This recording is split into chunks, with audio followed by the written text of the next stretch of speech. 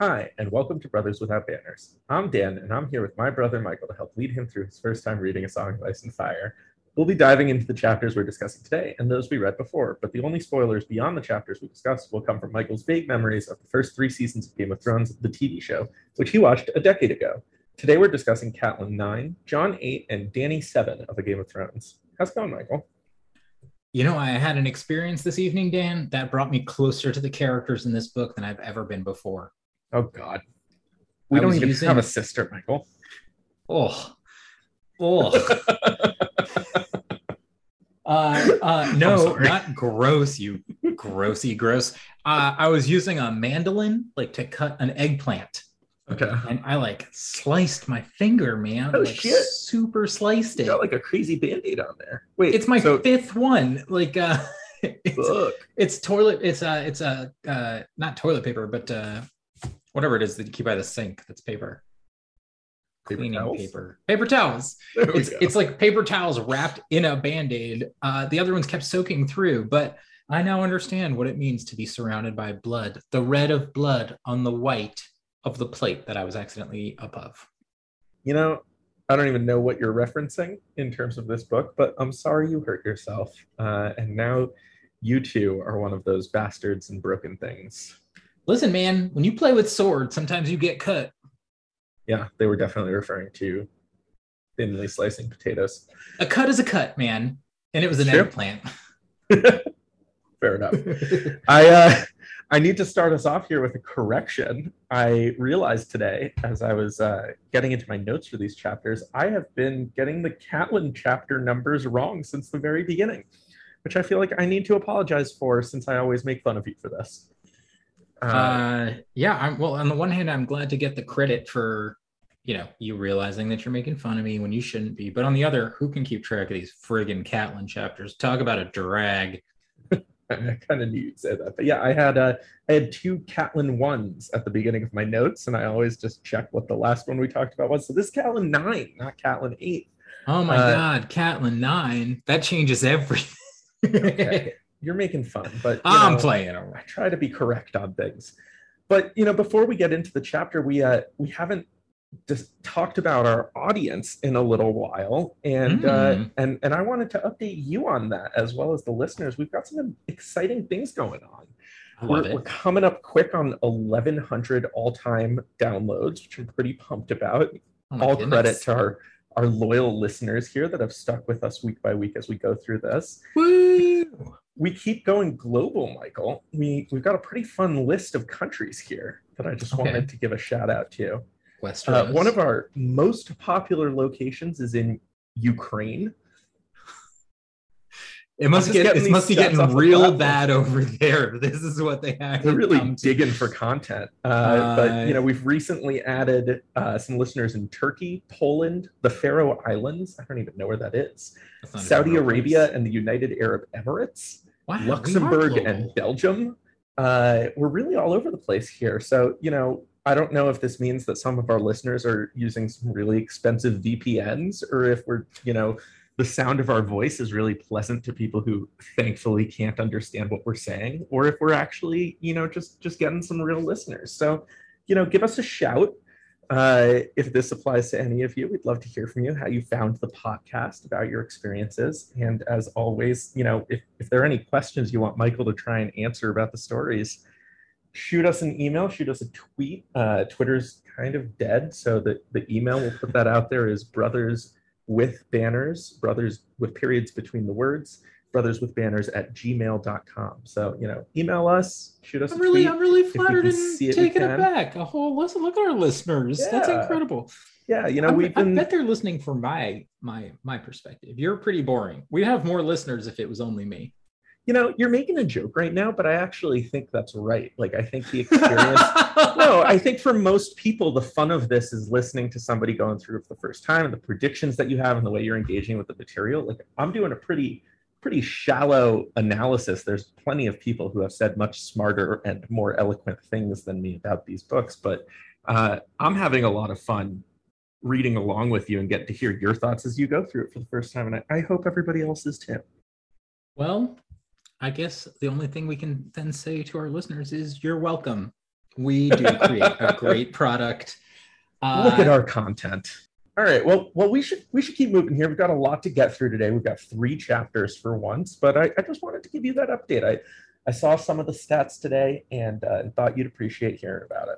And I do. And it's also just really flattering to know that there are some people out there. Yeah, all jokes aside. We're glad to have you guys listening. And it's been a lot of fun for us to do it. And we're glad to be here. With that said, I just don't want to withhold from our listeners any longer. It's important to dive in. I know how desperate you are to talk about Catelyn. Listen, I think my feelings about this Catelyn chapter can be summed up in one simple noise. Oh boy, I had a feeling that was coming. Kind of saw that one from a mile away there. That's fine. Although I do, so here we go. Catelyn 9, right? We're jumping into it. The battles are starting. We talked a few chapters ago, and then maybe even a hand 10 or 15 chapters before that. We have these sort of ebbs and flows throughout this book. It's the pieces on the chessboard are getting sort of reset, and then they get into action, and we're getting to action.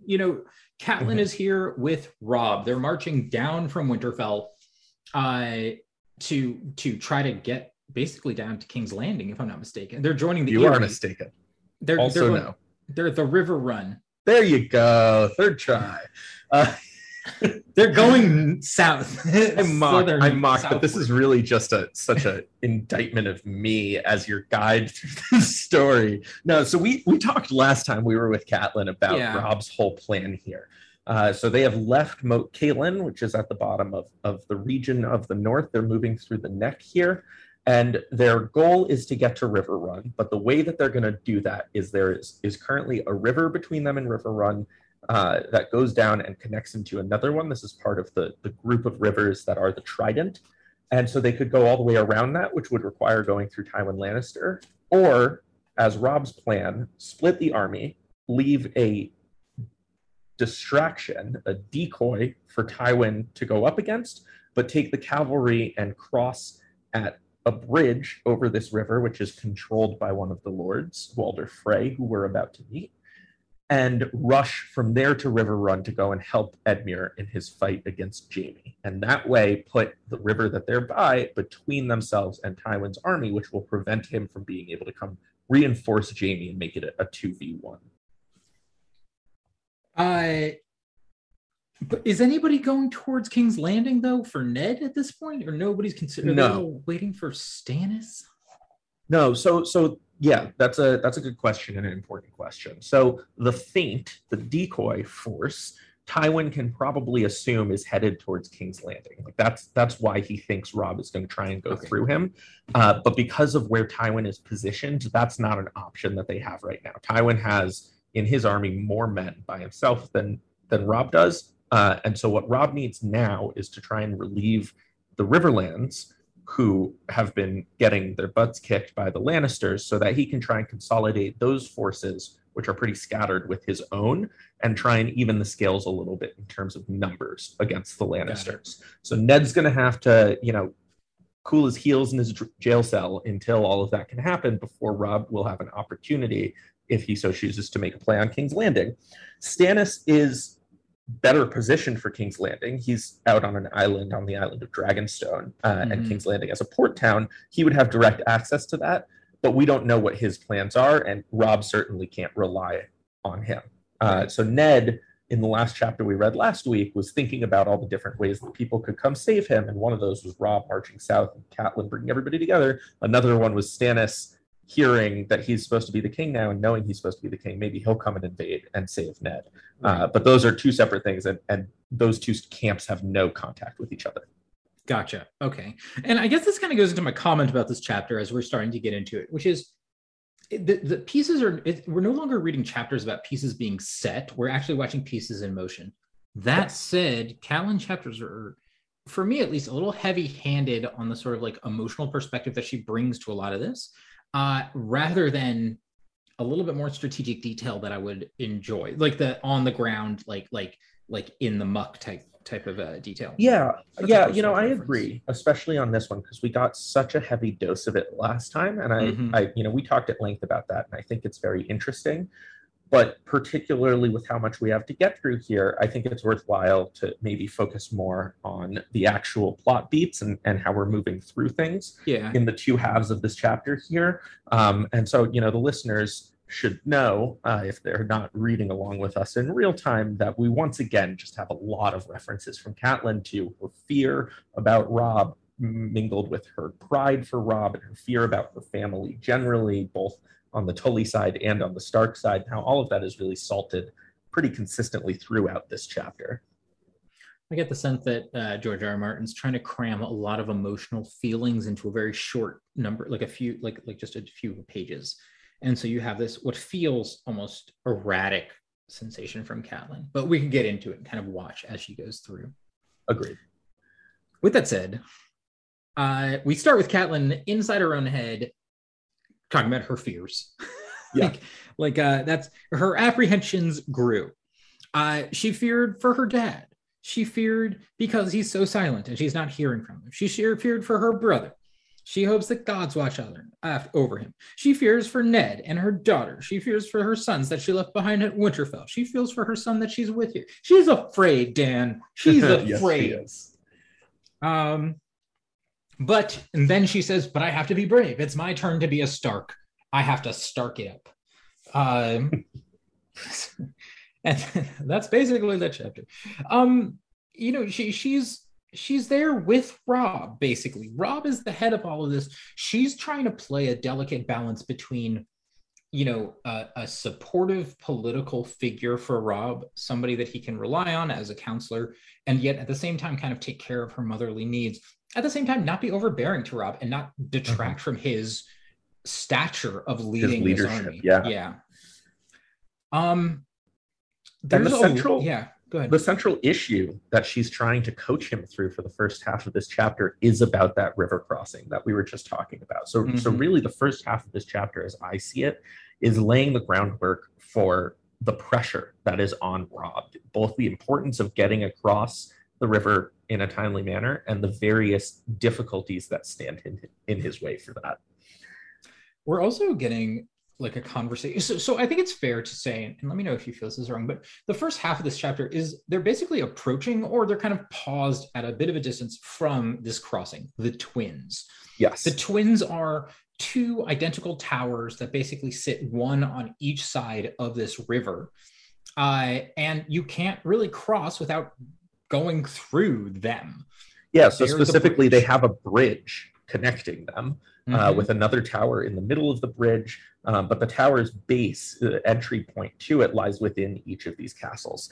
Right. So the Freys, the house that controls this, have become a fairly powerful house, we learned, because they have spent generations charging a toll to cross the river here. If you want to cross the river without having to go all the way around to the south, you have to pay them what it is they're asking for, and they've managed to get very rich off the basis of that. I will say, looking at the map at the beginning of the book, if they were marching down from Winterfell on the King's Road, well, you know what? Maybe I'm being a little bit of a prick when I say this. I can see on the map that they're marching on the King's Road, and that kind of takes them near the twins, and that's where they kind of cross. I was going to think they could have split a little earlier above where the river starts, but you know what? So I'm looking at this here now too. So the top of that river is Greywater Watch. I don't know if that's listed on your map. I have a detailed one I found online.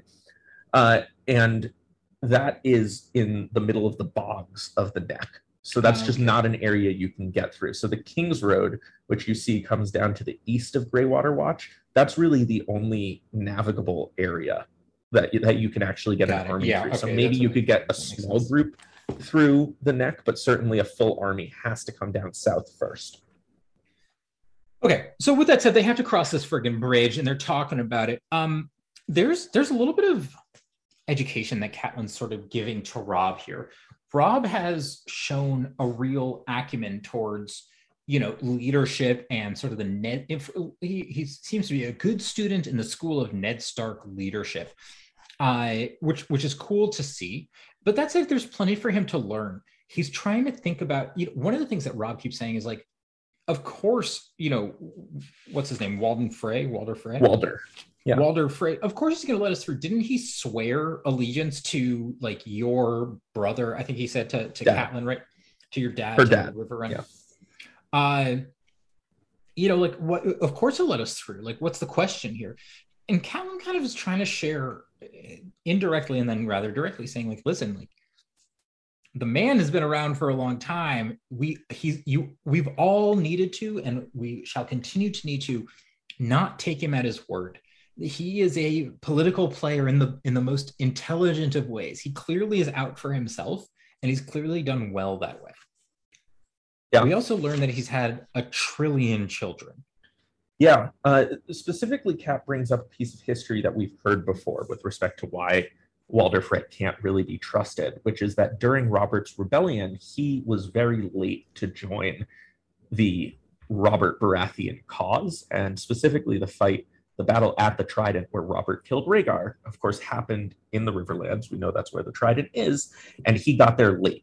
He got there after the battle was resolved and said, "Oh, I was on my way to help you out," with the general assumption on the Baratheon, Stark, Tully, Aaron side being that if he had shown up and Rhaegar had won that battle, he would have said, "I'm here to help the king." Right. And that this was really a strategy play. And we actually kind of heard something similar about the Lannisters as well, who really only got into the war near the end and then were able to sack King's Landing because they were let in by the Targaryens, who thought that they were coming to help out. So this is kind of a little bit of an alignment there, but Kat emphasizes this lack of trust and the fact, she says, what's the line? Some men take their oaths more seriously than others. And this is, it's an important thing for Robb to learn. This is kind of childish of him to assume that the oath matters above all else. And certainly as somebody leading a coalition of lords who have sworn oaths to his family, this is something he needs to be aware of and on guard against. Catelyn also mentions that one of Walder Frey's sons is wed to Tywin Lannister's sister. And she's quick to follow that up by saying he also has a ton of kids. Like, yeah. It doesn't necessarily mean that there's sworn fealty one direction or another, but she is quick to point that out. Whereas Robb is quick to say, he swore allegiance to, your father.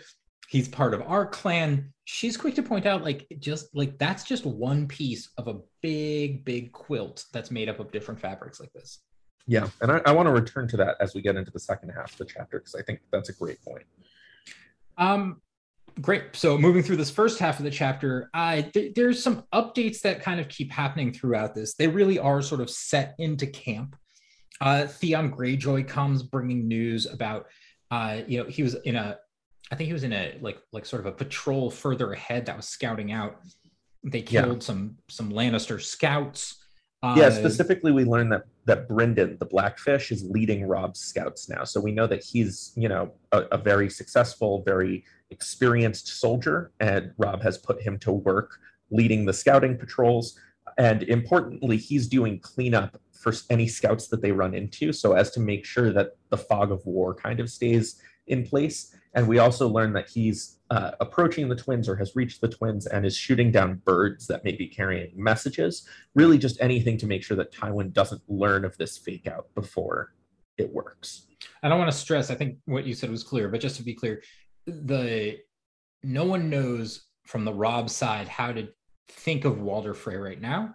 And it's Robb's army that's basically shooting down the ravens that are leaving Walder Frey. They don't want their position to be shared. Yeah, in case he were to warn Tywin, hey, the Starks are at my castle. We also get news, and I think it is from the Blackfish himself, that basically that Riverrun is getting thrashed. Yeah, so we learned this in Tyrion's chapter. We heard about this from the Lannister perspective, and now we're seeing the Starks get the same news. Edmure has lost his battle. He's been taken captive, and Riverrun is under siege.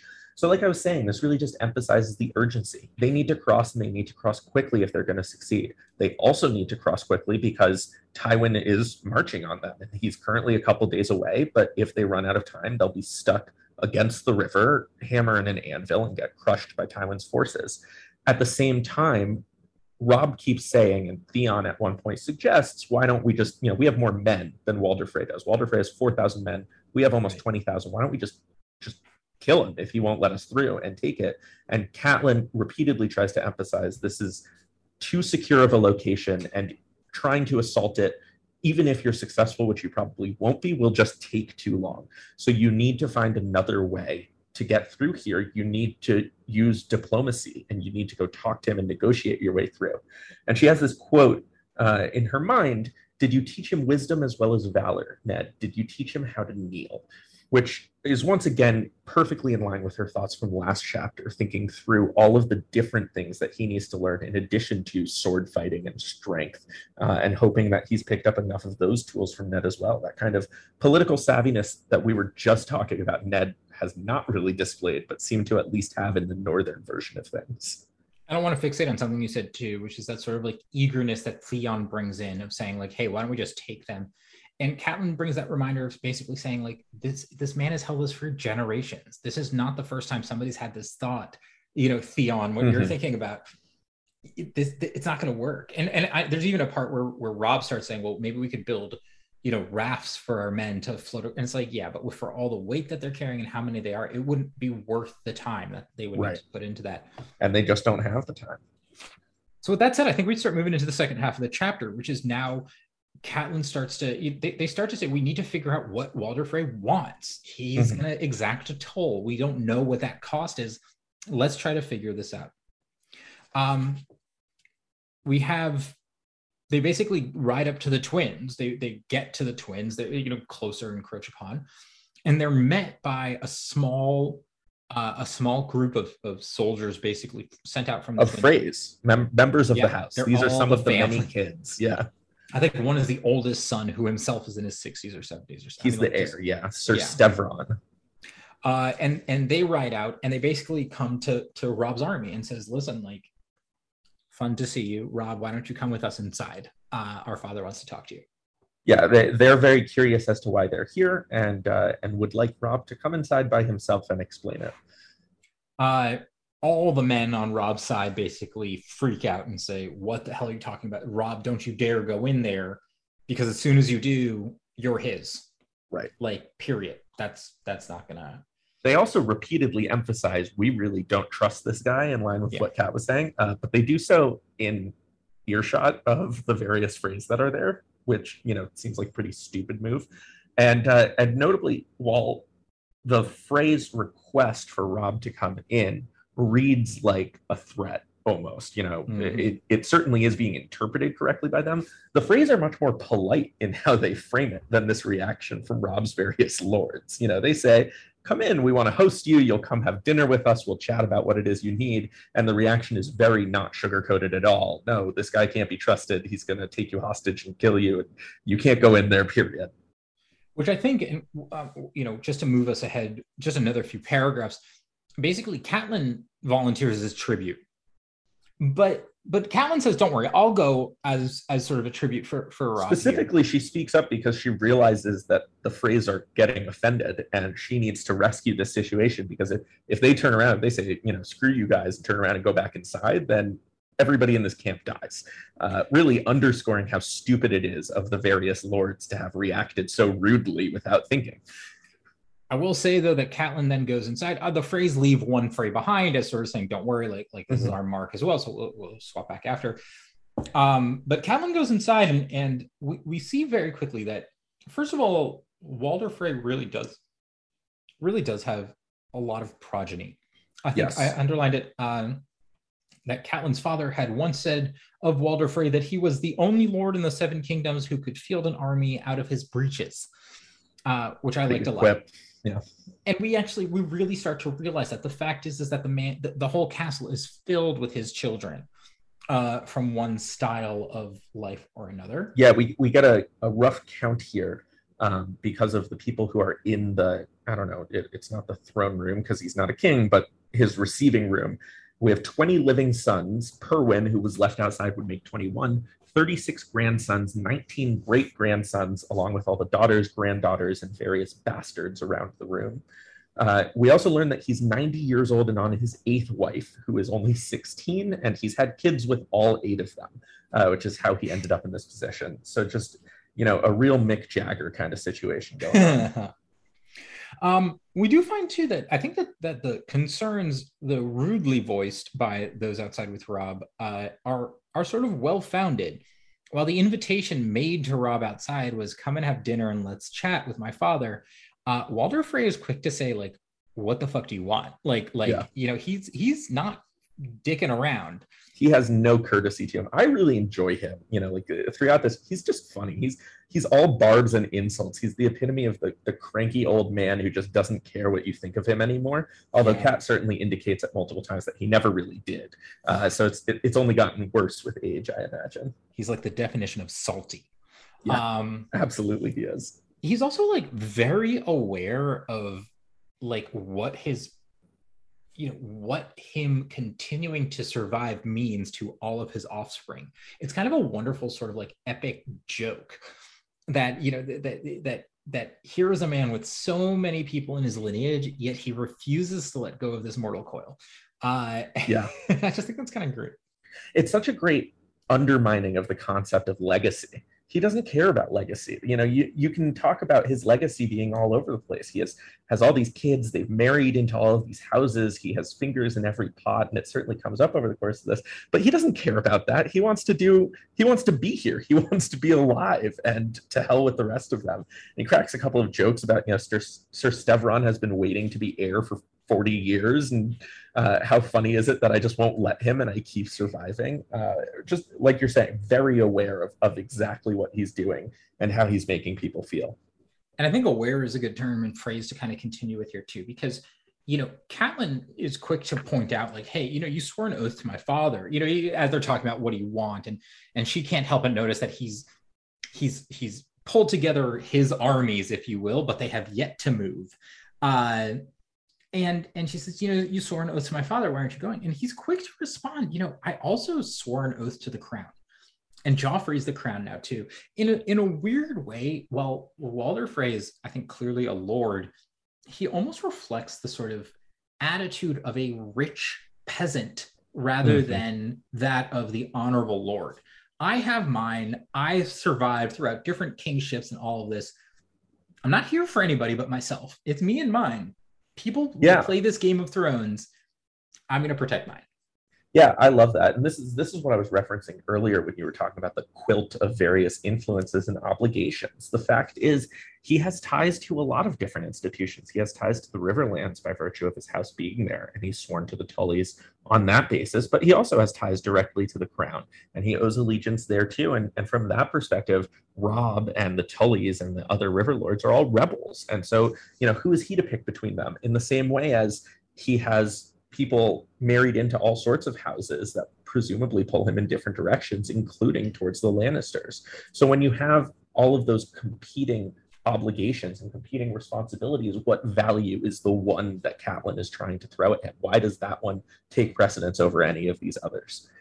I also really love what you were just saying about him being a rich peasant, because there's so much bitterness that comes through in this chapter. We hear about it with respect to Tywin. We hear about it with respect to the Tullys, where this guy feels like he does not get the respect that he deserves as a fellow lord, and that these other lords are so high and mighty and above him that it's really clearly rubbed him the wrong way. And he's cracking jokes about it, and he's taking shots about it, but it seems quite serious as well.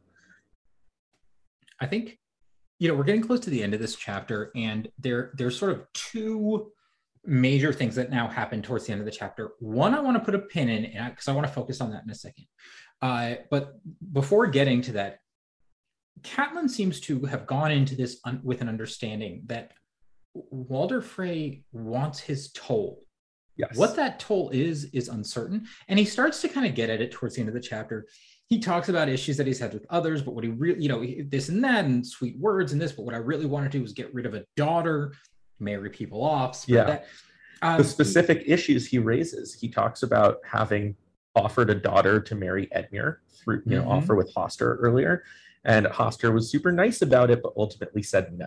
And I don't care if he's super nice to me. I want the political ties. I want to have one less mouth to feed. I want the ambition and the political prestige that comes from marrying into the prominent house of my area. And then similarly, he brings up a fostering deal that he had offered with Lysa, where he would send 2 grandchildren, both named Walder, after him in exchange for little Robert, and getting blown off by her. Of course, we know that that's because she's going to react very strongly to any attempt to take her kid away. But he was super offended by that too. And it's just repeatedly this issue of people not treating him as though he's an equal, at least as he sees it. Yeah, and I think that's a great way to put it. I do want to come back to the fostering thing, because there's a big thing there that I didn't fully understand and I want to get into. But with that said, we'll get to that after. The rest of the chapter, basically, Catelyn sort of sees her in. She understands that he's looking for something and that it's now time to haggle about what the price of this toll is. Eventually, the conversation sort of happens in the dark, and Catelyn leaves the castle and returns to Robb and basically says, here's what the cost is. And I'm not going to go, there's a whole bunch of different stipulations here. A big thing is that at the end of this war, Robb needs to marry one of the daughters. He can have his pick of a Frey daughter. I think there is also a fostering thing that's tossed in here too, but it's a cost. It seems like it's the same two Walders are now going to go up to Winterfell and be with Bran there. I think we should just quickly run through all of the aspects of this negotiation. Like you said, Robb is going to have to marry one of the daughters after the fighting is done, but he'll get to choose who. Two of Walder's grandsons, we think the same ones, presumably are going to foster at Winterfell. Arya is going to have to marry his youngest son Elmar when they're of age, which Robb mentions Arya will absolutely hate, as we know. There is also a young Frey direct son named Olivar who will squire for Robb, which Robb is fine with. That's nothing. And then she mentions it first, but pretty importantly, they're not only going to get to cross, but they're going to take all of the Frey men with them. The Freys will now join Robb's army. Some of them, a handful, will stay behind to hold the twins. Robb is going to leave some of his own men, led by Sir Helman Tallheart, to help reinforce that group, but also keep an eye on Walder Frey, make sure he's staying in line. But they have just added a fairly significant set of soldiers to this army that they're marching away with.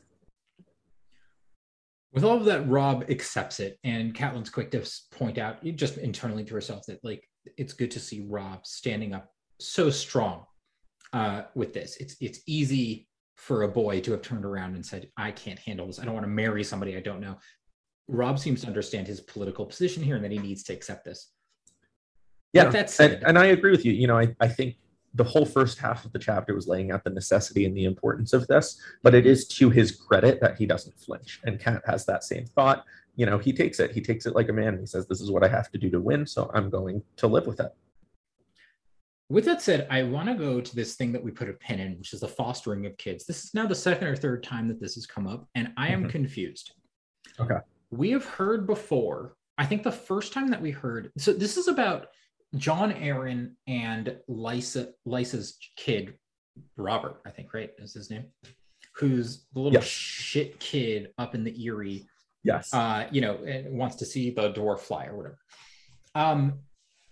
I think, if I remember correctly, the first time that we heard talk about this young Robert being fostered was the idea that, I think it was a Ned chapter, but Ned heard something along the lines of this kid having plans for this kid to be fostered with the Lannisters. Yes. If I'm not mistaken. So we then heard, if I remember correctly, we then heard this idea that he was going to be fostered with Stannis and not Lannisters, I think. And then we heard now that he might have been fostered with the Freys, but instead is going to Stannis and not Lannisters. And I am confused because I thought these were all first person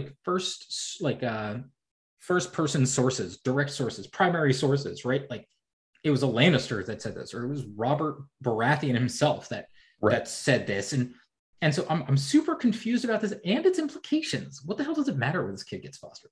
Okay, so let's get into that, because you're going to be annoyed to hear this, but this is a little bit of a mystery at this point. We have 4 instances of this topic coming up before now.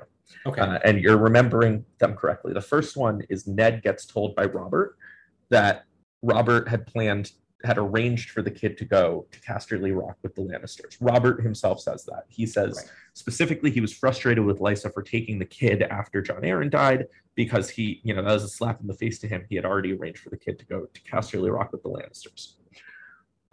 The topic comes up again in the conversation between Cersei and Jaime that Bran overhears, where they once again reference fostering Robert at Casterly Rock, and specifically refer to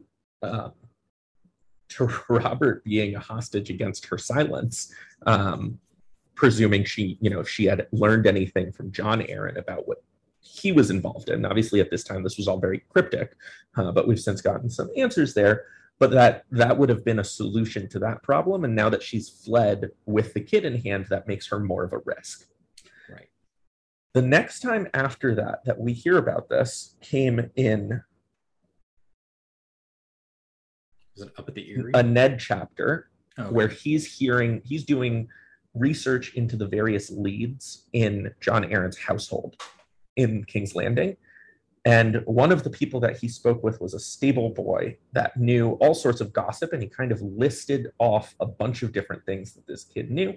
One of them was the Lord was sending his boy to be fostered on Dragonstone. So this is the first time we hear of something that is not the Lannisters. Dragonstone, of course, being Stannis' seat. Stannis, right. And then the final time is Catelyn, who, we have to assume has previously heard from Ned way back at the beginning of the book about the plan for Casterly Rock.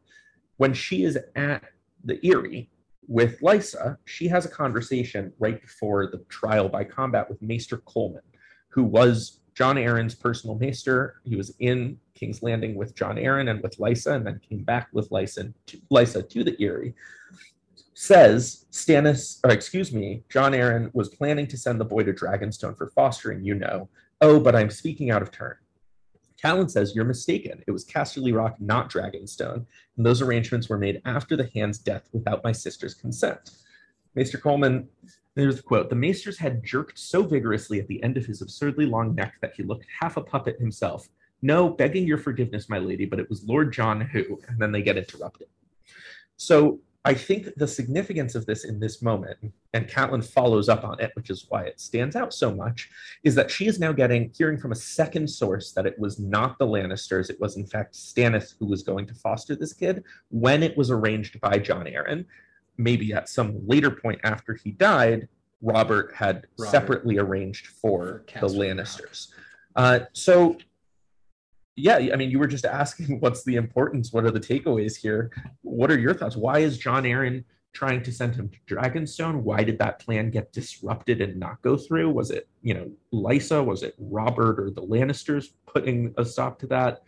We've heard a couple of different explanations for why fostering may happen, but I want to get your thoughts. I have no idea. Like, as I usually say, I think that the most direct understanding comes from Cersei and that sort of earlier mention, when they were like overheard by Bran, right? Like, like it would make sense. We want to foster this kid at Casterly Rock because that gives us huge leverage, who for whatever it was that Jon Arryn was digging into. If Lysa which we now know is the fact that Joffrey is not Robert's. Exactly.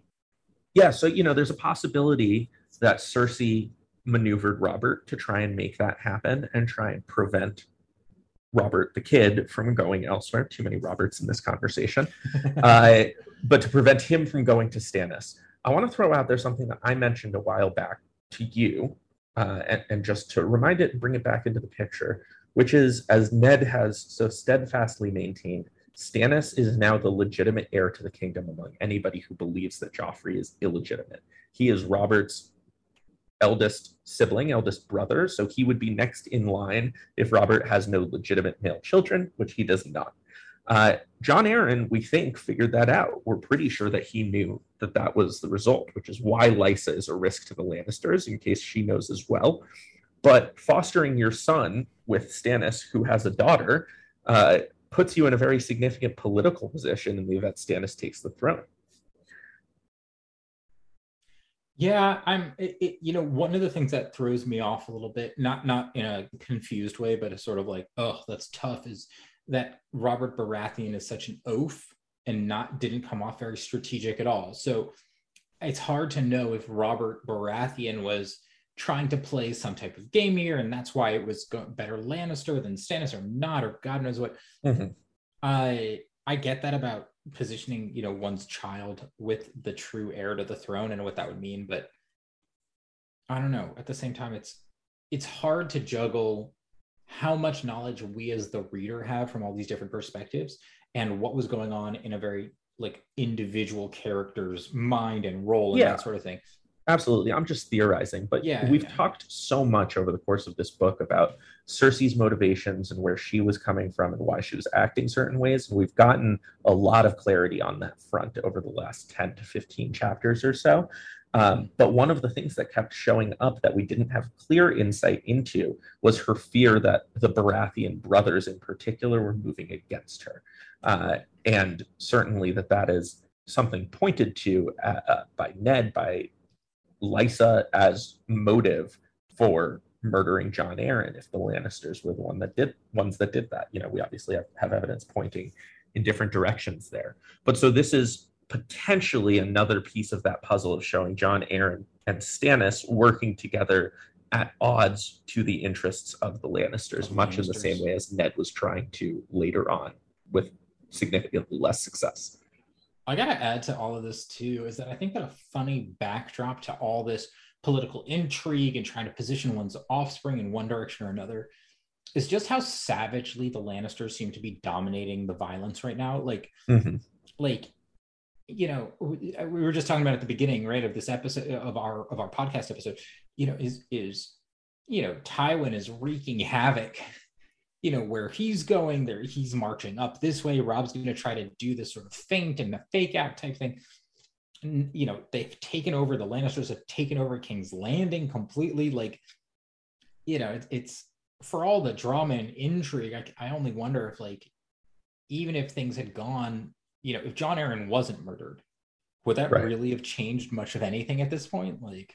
Unclear. I mean, they certainly had a lot of plans in place and have executed a lot of those plans. So it's tough to think about the counterfactual there. Yeah. But, I don't really have anything for you at the end of this. We don't really end on a cliffhanger here. Rob marches through. That's how the chapter ends. So, I don't know if I have questions for where that's headed. We'll just have to keep reading and find out. Yeah, agreed. He's continuing to move forward. The big question on my mind is just the role of time. How long will it take Rob and his army to get where they're going, and what will happen during that time? Things are won, things are lost. So it'll be interesting to see where we end up and when. Absolutely. On to Jon, yeah? Yeah, Jon 8. Are you sure? How can I even trust you anymore? Maybe I'm wrong again. We'll see. This is why we need people to email us things. I need to get corrected when I get things wrong. It shouldn't have taken most of a book for all of these internet nerds listening to us nerds to tell me that I messed something up.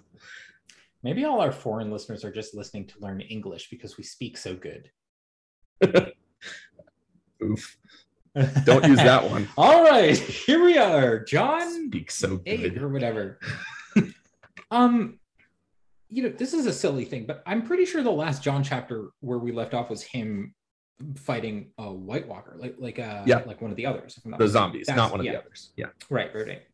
Which they're still the same to me, to be honest. I know we've talked about this before, but that's fair. I mean, 99% of what we've seen is the reanimated corpses rather than the others. We just saw them for that one brief moment in the prologue. With that said, it's a conversation. This is clearly a little bit of time after that whole fight happened. Yeah. And we start with Jon and with Lord Mormont, and Lord Mormont sort of just saying, how's your hand, basically. We know that Jon got burnt a little bit. He used fire to kill these White Walker others. Yeah, I mean, not a little bit. We're learning the extent of it here. That last chapter kind of ended with him throwing fire at the guy, and that we learned worked. But he burned himself really badly. He didn't notice it in the moment, but he grabbed flaming drapes to throw at this, and it went pretty deep. He describes the injury: cracked red skin, oozing fluid, fearsome blood blisters. But he's going to be okay. We learn it just hurts a lot. You burnt. But yeah, the majority of this chapter, if not really the solid first half of it, is really a conversation between him and Lord Mormont. And it's a lot of sort of catching up on some situations and things that are going on. I'm going to kind of broad brush it, and I'm happy to get specific if there are things that you want to go on. But basically, okay. Lord Mormont's very grateful for what Jon did and recognizes what Jon was able to accomplish in killing this reanimated person, if you will. We find out that the other body that they had brought in also reanimated and was eventually, I think, hacked into tiny, tiny pieces after killing 2 or 3 men that were guarding him. Yeah, I need to take this moment because we had an entire episode dedicated to you being right, you think, and just point out that you specifically predicted last John chapter. I just can't imagine we're going to start next chapter and hear like this other dead body also went on a rampage and killed a bunch of people. And let me tell you, that one aged like milk on a hot summer day. Oh, but it's only like 2 sentences devoted to that character. Like, it's not important, but it's important to me that you be wrong. Fair. Aged like milk. One of the people he kills, though, it's worth noting, is a guy we have met, Sir Jeremy Ricker, and he's the one who he's been in leadership positions. He's been kind of filling in alongside in Benjen's spot. Right, so this is an important guy, and so his loss hits a little harder. Just, we know this guy. He's been involved in the decision making and is no longer with us. That's right. We also find out a little. Not only are we hearing about what just happened with this other this reanimated corpse, if you will. We find out about Jon's hand. We find out how grateful Lord Mormont is, but we also are starting to get some news. We get a little bit of an update about Sir Barristan Selmy. Yes. Who we last saw. Yet another failure for you. I'm sorry. I'm hammering you here. I don't even remember what I said about this guy. What do I like? Did I? You thought they were going to capture him. You were like, yeah, there's no way he gets out of here. Well, it's a dumb thing that George R.R. Martin did to say that this one dude escaped all of this. 2 watchmen. He's like one of the greatest sword fighters of all time, and he killed 2 watchmen. That's not plausible to you? All I know is that there was like 6 watchmen that went after Arya's, lake dancer or whatever, river dancer. Well, they weren't prepared. Joffrey ordered them, and they were like, "Oh shit, we got to go after this." Oh, anyways, no, my job is to be a watchman and a guard. I guess I'm being ordered to do my job. Blah blah blah. The point is that he escaped. Yeah, he escaped, and he is now wanted for treason. So yet another red mark for Michael. Fair. Negative 1 million points. We also have this sort of I'm just trying to do it in the right order here, but there's one thing that comes up, and I think I'm getting a little, I am getting out of order. I'll say it more in order. As a gift, Lord Mormont bestows a gift to Jon, and it's really awesome. It's a sword. Game of swords. But it is a beautiful long sword. It is Valyrian steel. Lord Mormont's put work into it. It has a beautiful sort of wolf's head on it in what's it called? Sort of like to sort of honor Ghost, his dire wolf. Yes, and it took the place of it had been a bear, which is the Mormont sigil. This had been their family sword that he is passing along to him. It got damaged in the fire, and so he redid it with a white wolf with red eyes for Ghost and for the Stark sigil. Apparently, it was originally Jorah Mormont's sword and was taken away from him when he got caught. He fled, yeah. So he got caught selling poachers to a slaver. And he fled, and it wasn't taken from him. Crucially, I actually think this is a really interesting character moment for Jorah. He left it behind. He knew he was going into exile and fleeing his family, and rather than taking this family heirloom with him and kind of compounding the shame that Lord Commander Mormont talks about here, he left it behind when he crossed the sea. Jon has this sort of internal moment where he continues to struggle with being a bastard while he receives this. He realizes that he's receiving sort of Lord Mormont's son's sword. This is his family's sword. And he goes on his own sort of like internal fantasy of having always dreamed about receiving Ned Stark's ice sword that we had met, I think, in chapter 1. Yeah. In the Bran, right? Like, but Bran 1, yeah. Also Valyrian steel and being honored that, and he becomes shamed by this memory. First of all, that sword wouldn't have been his to begin with. Second, he's a bastard and he wouldn't have received it. And, it's a fantasy, and he realizes that he's having a fantasy about this Ned Stark sword, and he struggles. He struggles with this idea of taking somebody else's sword that's not his. That said, Lord Mormont is quick to turn around and say, "Shut the hell up. I'm giving you this. You saved my life. Like, I do not care about what you feel about this." I love the way he says it too. Sword, small payment for a life. Take it. I'll hear no more of it. Is that understood? It's just absolute, like, I'm brooking no argument here. Yep. Get out of my face. You take the present. You don't even say thank you, and fuck off. There is a comment made here that I've spoken to this before, and I want to just bring it up again because it annoys me.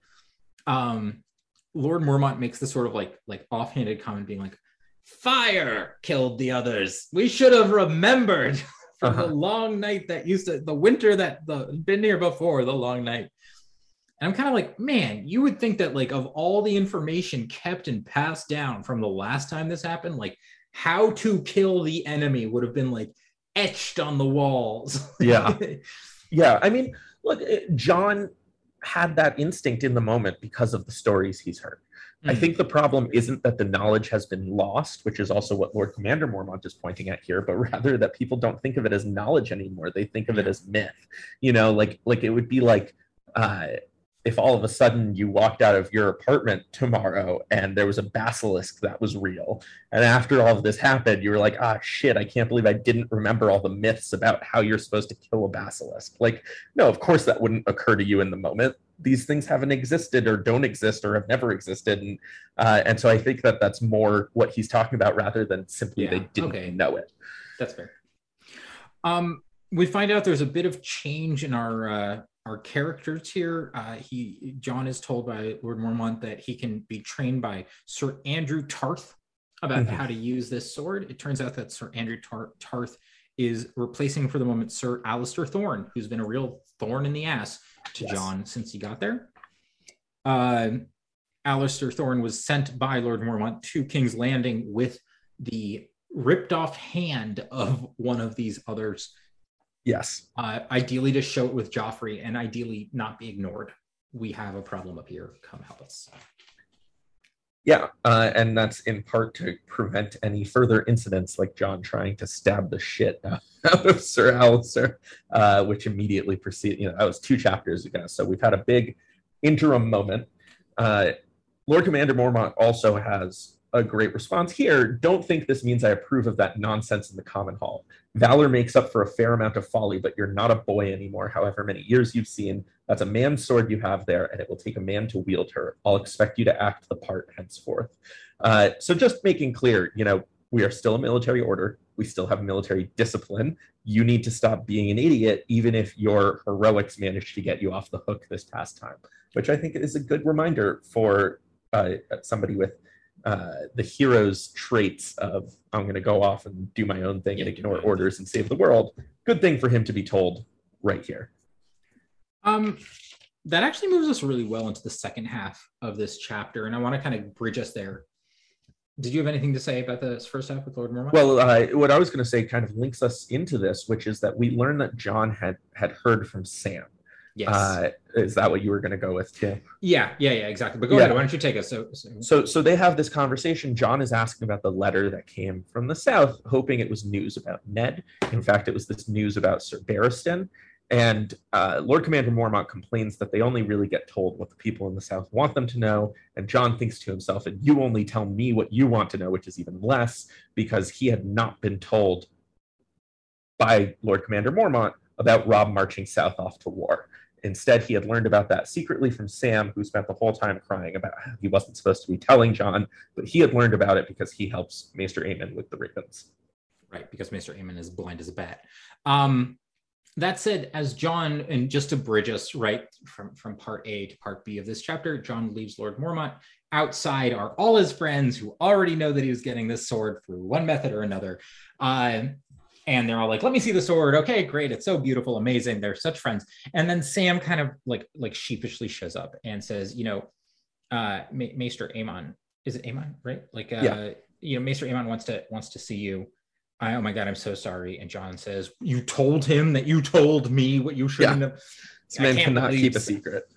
And Sam says, oh God, it's like he knows everything. It doesn't matter. But basically, John's about to go see Maester Aemon. He assumes to get a little bit of a tongue lashing for, getting Sam to tell him things. There's a brief exchange where Sam is trying to apologize. And it wasn't my fault. I was afraid. I think he knew. He sees things no one else sees. John points out forcefully, disgusted, he's blind, which I don't think that's what Sam meant by seeing here, John, but, fair retort nonetheless. John gets to Maester Aemon, and I'm going to talk about this sort of high level because, I think getting into the specifics gets a little boggy, bogs us down a little bit. But basically, I thought this was kind of cute, is that Maester Aemon kind of gives John a little bit of a lecture. And he says, there's a reason why we don't share everything, why we take vows here, why we have to understand that this is our family here now, and that the things that happen outside of here are not our concern. And I like this a lot. Maester Aemon goes into a situational, kind of story saying, what do you do when it comes down between honor and family? If this is what we have to kind of go into, which I just thought was cute because it's literally what Ned is facing in his dungeon right now. Right. Yeah, the parallels are very clearly intentional. You can talk about George R.R. Martin's subtlety again, if you wish. Or lack thereof. But it's also just been such a central question of the book kind of as a whole, central to Ned's story and certainly central to John's as well. And we hear this brought up. With respect to the vows that John takes, we got a kind of intro of what it is people who are taking these vows to these orders are giving up with Sir Barristan last week, where he talks about, I never got married. I gave up my betrothal. I gave up my lands. I gave up my family for this. How are you taking it away from me? And Maester Aemon, just a couple of chapters later, reemphasizes it. Do you know why we take these vows? Why we don't have family? Why we don't have any kids? John says, no, I never really thought about it. And Maester Aemon says, so they will not love, for love is the bane of honor, the death of duty. And that's the whole choice. This is exactly what Benjen was trying to emphasize for John way back at the beginning of this when he was making the decision. Are you willing to give up what these things mean? Are you allowed to put aside your brothers in exchange for your adopted brothers for the Night's Watch and serve them instead of what you need from the South? I like this part in the chapter, and we'll get to how it kind of comes to a conclusion in a second. I will say that it's not lost on me that Benjen was once visiting his brother in Winterfell, and they still had a relationship. It's okay, like maybe it's how they're teaching it to this kid, or I don't disagree with it, but it seems a little flexible. Yeah, it certainly seems like the principle of the matter is a little more idealistic than in practice. We've certainly seen Southern rivalries make their ways up to the wall already, to the extent that Sir Alliser exhibited some hatred of John because he was sent to the wall effectively by Ned for fighting for the Targaryen side instead of for the Stark Baratheon coalition.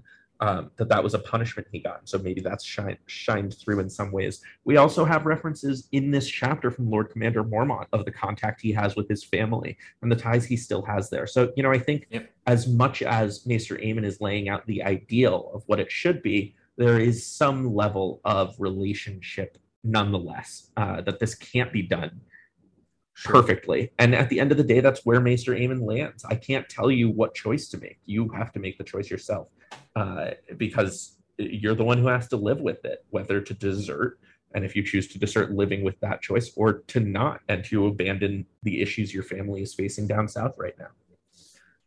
There's sort of this grand reveal that happens at the end, and I'll say as it leads up to that, we get a little bit of a parallel with Robb as well, Robb Stark, in the sense of, the all of us in our youth, as we're kids, as we're growing up, thinks that what we're going through is unique in the world.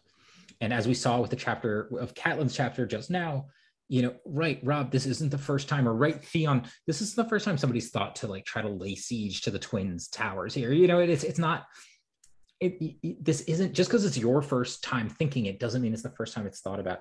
And this is a lot of what Maester Aemon's saying. He's like, listen, you're having these feelings, and John's even saying, no one knows what I'm going through right now. Yeah. And Maester Aemon's like, listen, you haven't listened to me at all. And we find out that Maester Aemon, his last name, Dan, Targaryen. What? Dun, dun, dun.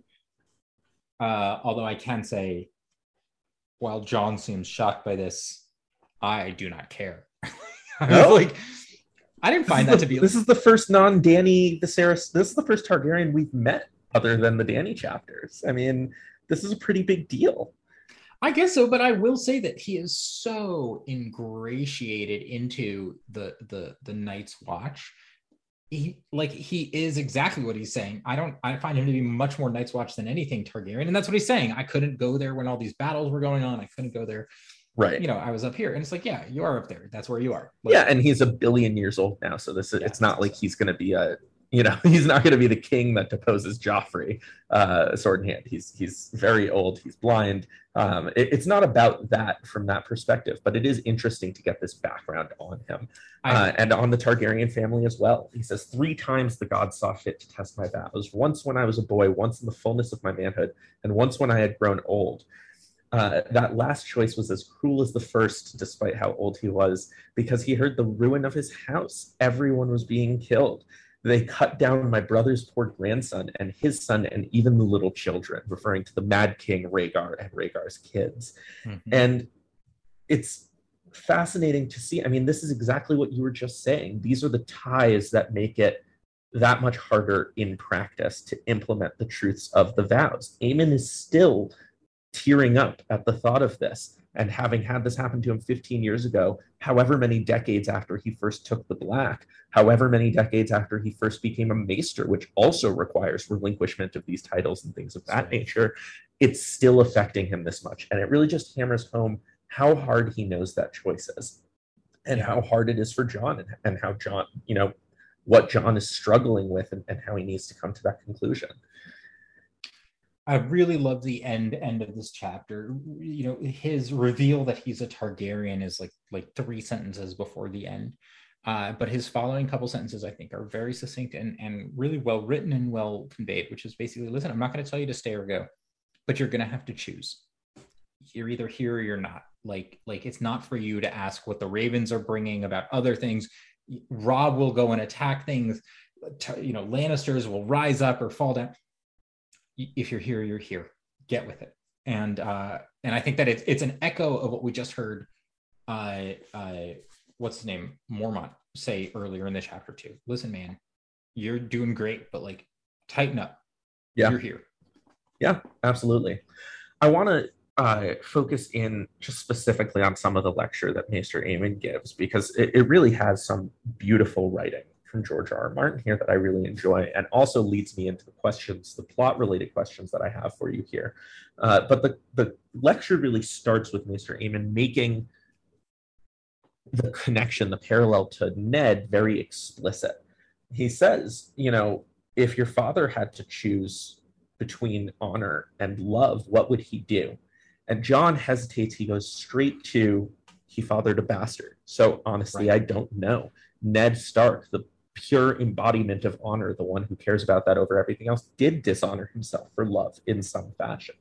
But he nonetheless says he would do whatever was right, no matter what. And so this is how Aemon launches into the speech. Then Lord Eddard is a man in 10,000. Most of us are not so strong. What is honor compared to a woman's love? What is duty against the feel of a newborn son in your arms, or the memory of a brother's smile? We are only human, and the gods have fashioned us for love. That is our great glory and our great tragedy. And, what a perfect distillation of a concept that has been central to every story in the history of the world.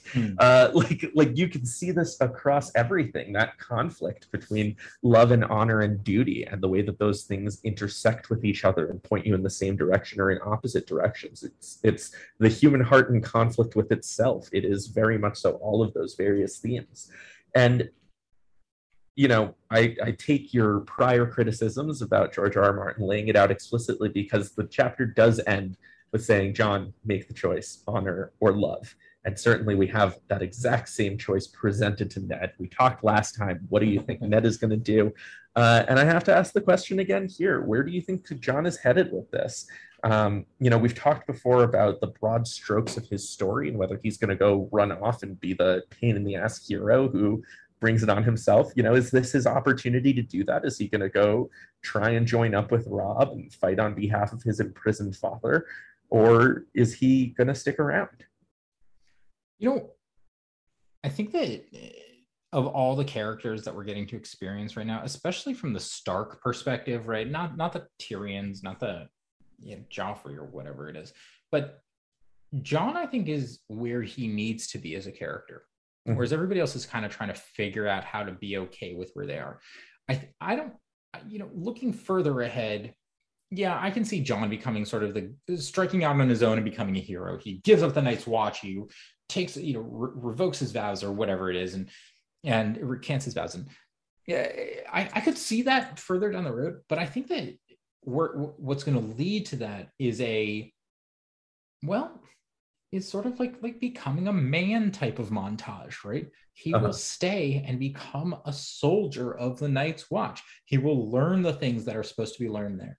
Discipline and honor and all of this, and cutting off relations. And I think he'll make his name there for a good amount of time. And I think that it will elevate his character in a way that the other characters that we've recently been experiencing don't have the opportunity to.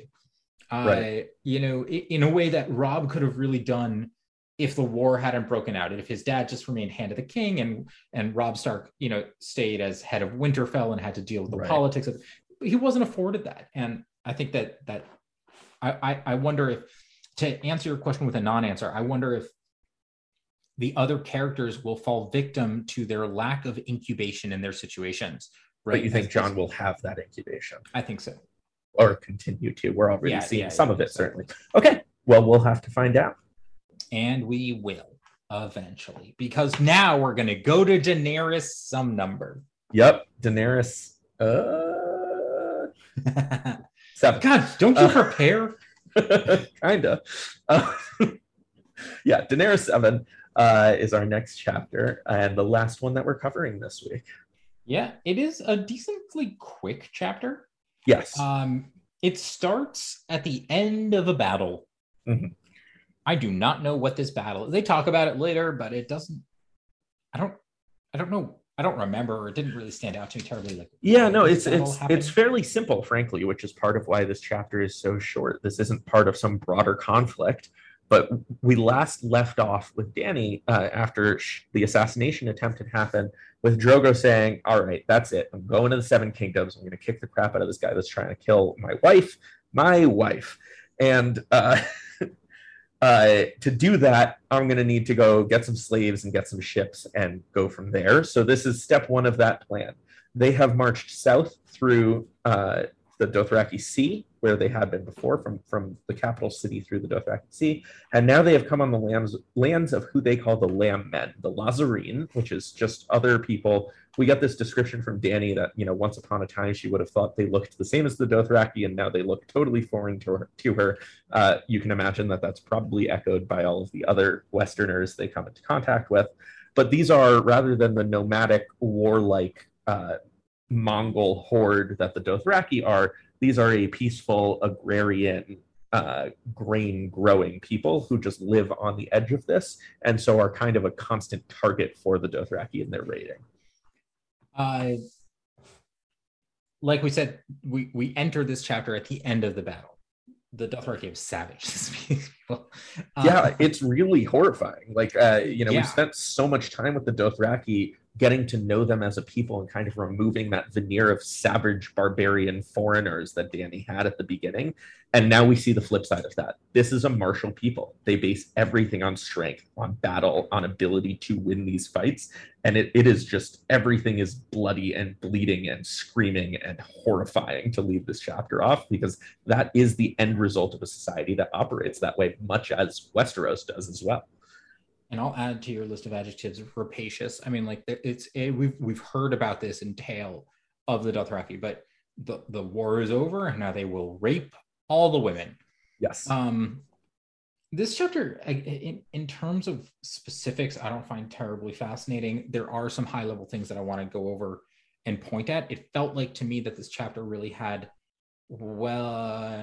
two, if not three solid sort of like plot points to convey and to for us to take and move forward with. Mm-hmm.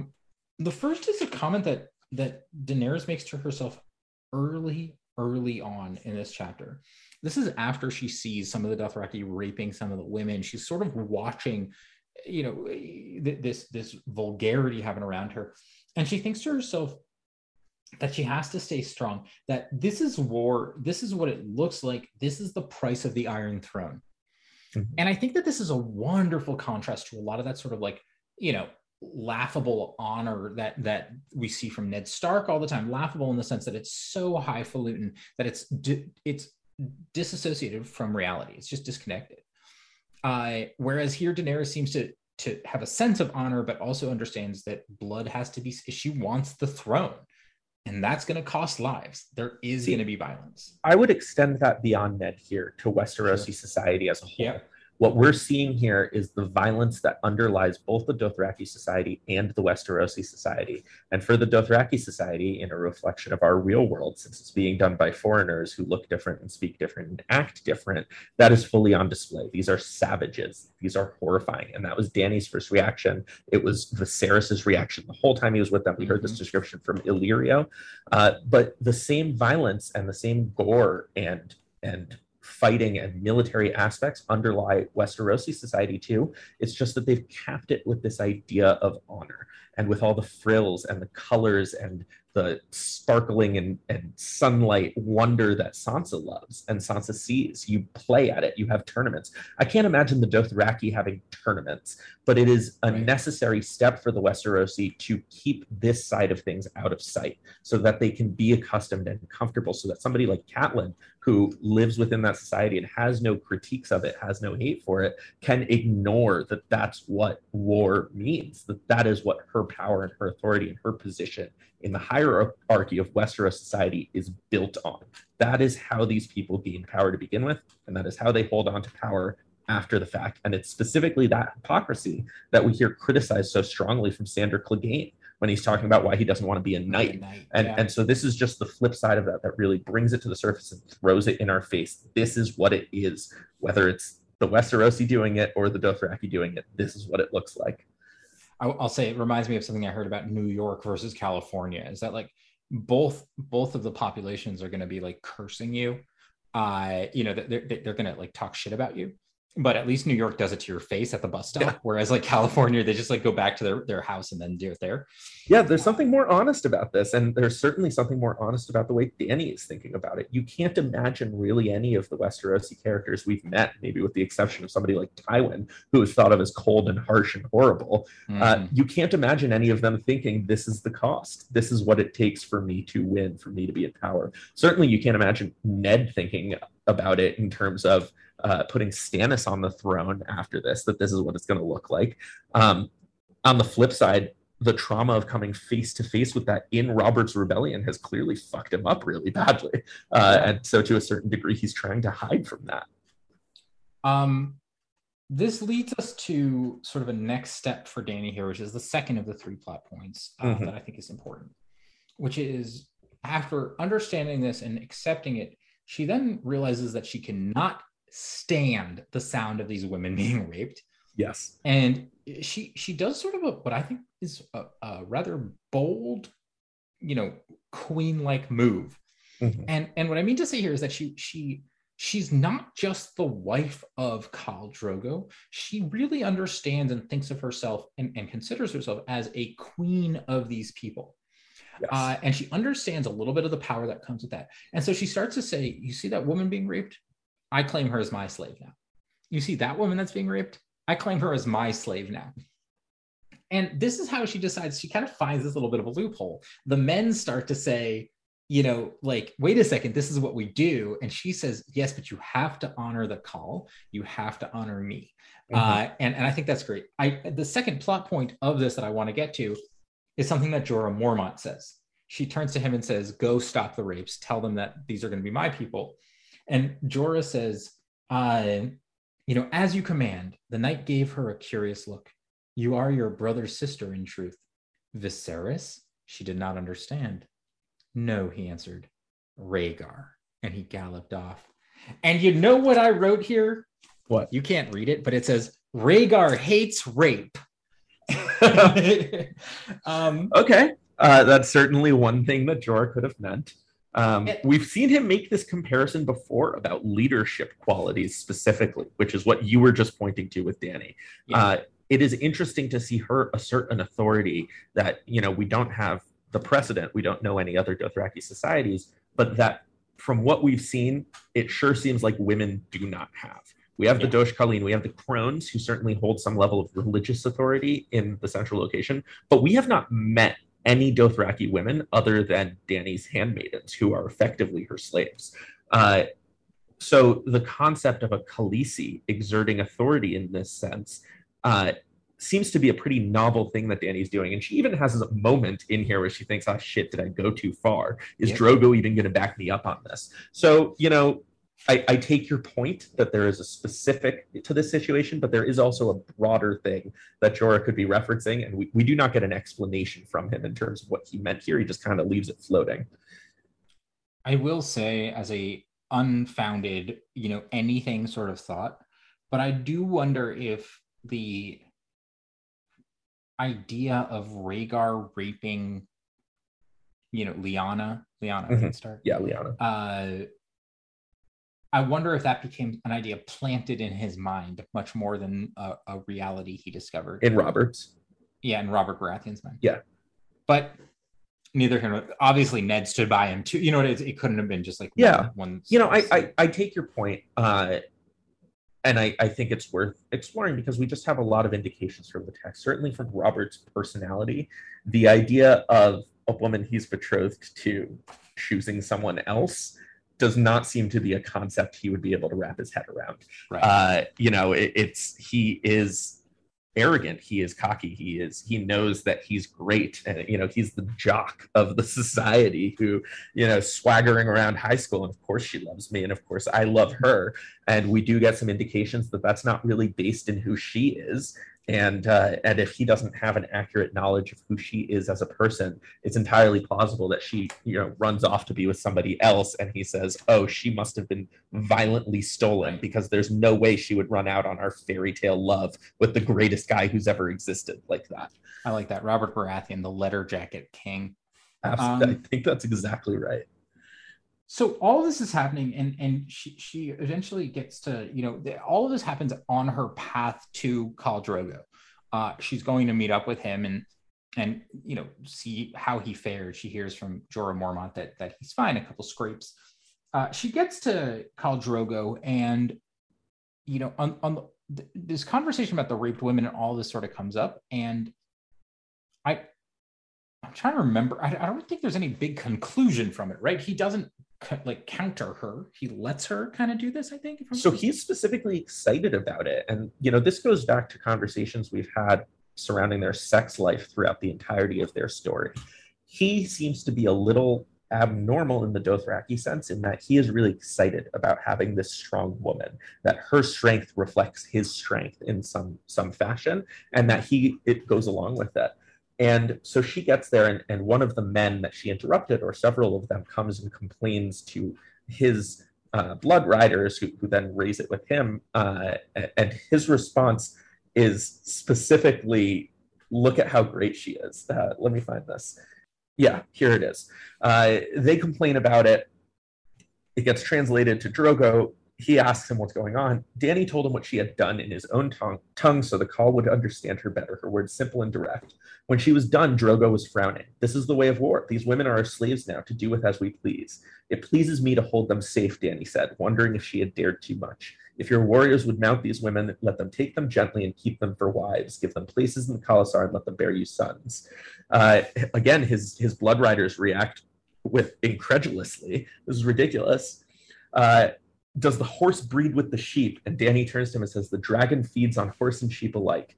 Khal Drogo smiled. See how fierce she grows. It is my son inside her, the stallion who mounts the world, filling her with his fire. Ride slowly, Kotho. If the mother does not burn you where you sit, the son will trample you into the mud. So he's confused as to what she's doing, but the fact that she's showing up these strong military men who are under him only reflects how great he is to have this wife, which I think is a really interesting dynamic for them to have in this society that doesn't seem to have any consideration of that at all. Yeah. I'll say, I know we're not at the end of the chapter, but I will say that I have no predictions on this at all. I could see this being a consolidation of a strong king with a very strong queen. I could see this fomenting uprising from within the ranks and deteriorating away at Khal Drogo's sort of presence. That said, the man's a badass. It's hard in the society as we understand the Dothraki. Like, I assume if anybody has a beef with their king, it comes down to a battle. And he is a fierce man. Like, if he wants he is not an easy man to conquer. It's literal in this context in terms of, if you want it, come and take it, fight me for it. But there's some interesting political insights here. I've referenced this podcast a couple of times on here, but I was listening through the Revolutions podcast, which is a history podcast going through these things. And there's a lot of conversation about how reform works and whether reform in societies can counter growing revolutionary spirits or feed into them. And there's an ongoing debate among the more conservative elements of societies about, do you give them a little bit so as to prevent it from exploding, or does giving them a little bit then snowball? There are examples of both happening throughout history.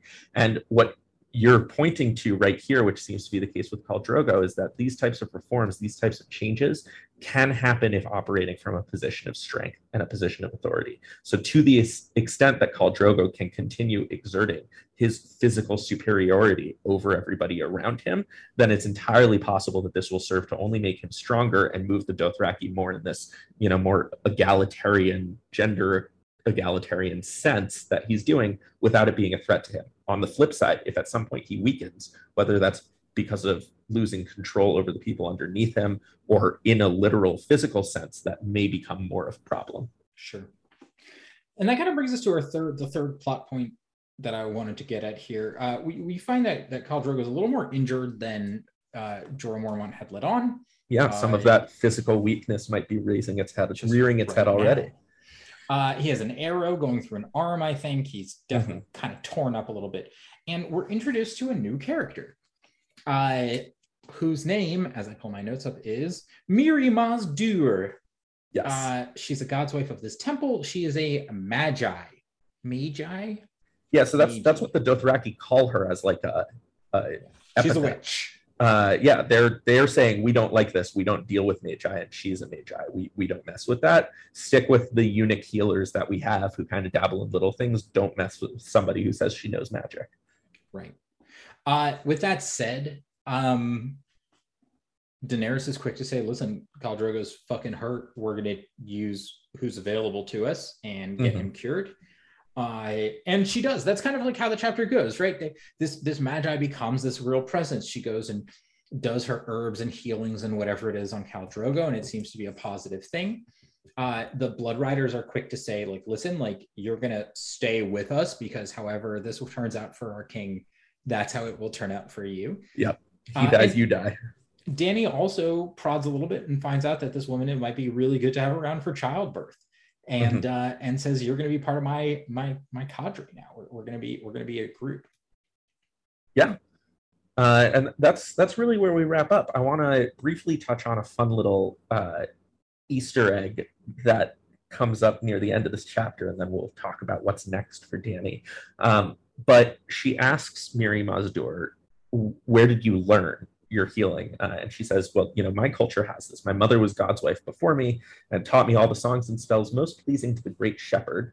But she also traveled around and learned from other places as well, which is interesting to see. You have this very pastoral community that she's coming from, and nonetheless, she went to Ashai by the Shadow, which is not on your map in the front of the book, but is as far east as east goes. This is really quite a trip. Ships from many lands come to Ashai, so I lingered long to study the healing ways of distant peoples. A moon singer of the Jogos Nai gifted me with her birthing songs. A woman of your own riding people, the Dothraki, taught me the magics of grass and corn and horse, and a maester from the Sunset Lands opened a body for me and showed me all the secrets that hide beneath the skin. So doing an autopsy. We get a name. This isn't a name we've heard before. Jorah Mormont asks. We hear his name was Marwyn.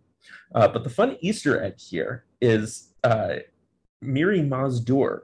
The last name here, Maz Duur, is very similar to Maester. And so it's possible that she appointed herself in, with an accent or some bastardization of the Westerosi word. She appointed herself to this order after studying with this guy, which I think is just a fun little moment in her background there. I do like that. I will say, and I, again, not founded, and I don't really believe it, but part of me wondered, is she another plant? Is she trying to kill Daenerys? You know, she like another Westerosi assassin. Yeah, exactly. She's here. She certainly doesn't fit in this society. Exactly. From the very surface level that we've seen it at. Yeah. That being said, I think she looks like the people there, you know, and she references her mother being in the town. The other people seem to know her. She does seem to have ties to this community, so that really could go either way. That's very fair.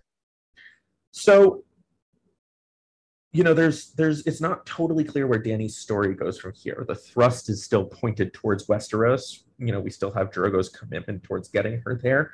But I want to ask more specifically with him. Is he going to be okay? Like, it's not just the arrow in the arm. He lost a nipple. He was cut so badly, which is pretty aggressive. And, you know, like you hinted at, we're seeing maybe some disruption being caused by Dany among his ranks. Is this going to work? Is he going to heal? Is he going to die from this? You know, what's next for Drogo, and as a result for Dany? Yeah, I'm torn, because what we know about this people is that they are devoted to their leader. You know, so even if we step back 2 or 3 moves from where they are right now, like the man said, we're going to go across the sea. We the horse people are going to get on boats. You know, like, yeah, we're going to do, and that seems to be a huge deal already. And people seem to be following that fine enough. It's hard to tell in such a violent society, you know, what is real concern, right? Like, oh, I don't like this and I feel aggressive about it, versus like, I don't like anything, I'm aggressive about anything, but the big, you know, the strongest lion, it leads the pack no matter what. Right. Yeah, absolutely. He doesn't seem, while he does seem more injured than Jorah Mormont first kind of like led on to Dany, right? He doesn't seem in any terrible situation. Like yeah, like he's up and about and talking and being boisterous, kind of the same personality as we've seen.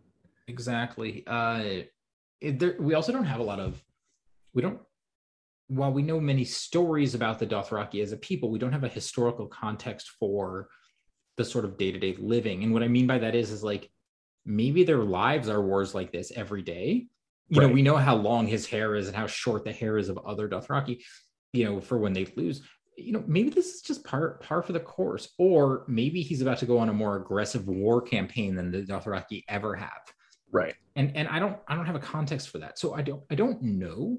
Yeah. We do have little bits and pieces on that, just in the sense that, you know, we know that their lives revolve around the Dothraki Sea and this geographical area. So even the idea of trying to push towards Westeros and make that change does seem to be something different in kind. But that doesn't necessarily tell us anything about whether he's gotten hurt like this in a million battles before. You know, we know he's fought a ton, and that's how you get to be in charge, and he's won those fights, and that, you know, that often carries with it some risk. Like, that is just the way it goes. Yeah, but that's where I leave it. I think that I don't think anything could be worse than for Dany than him dying, because then she's just another like Western who has already pissed off a lot of people. Right. On the other hand, she could be in a very Jon situation of just continuing to ride the position for a long time and shape herself and work those around her, which could be a really positive thing. Yeah. Well, I guess we'll have to wait and find out. I guess we will. What's next for us, man? Where are we going? 2 chapters. We're going back to Tyrion for Tyrion 8, and then another Catelyn 10. It's been a lot of her lately. I know you're happy about that. All right, let's do it. All right, Michael, I'll talk to you then. That's all for this episode. Next week, we'll be discussing 2 chapters, The Game of Thrones Tyrion 8 and Catelyn 10. If you enjoy our episodes, please help us out by subscribing and rating the podcast. Tell us your feedback or thoughts on Twitter @broswithbanners or at our email, broswithoutbanners@gmail.com. Thanks, as always, for listening.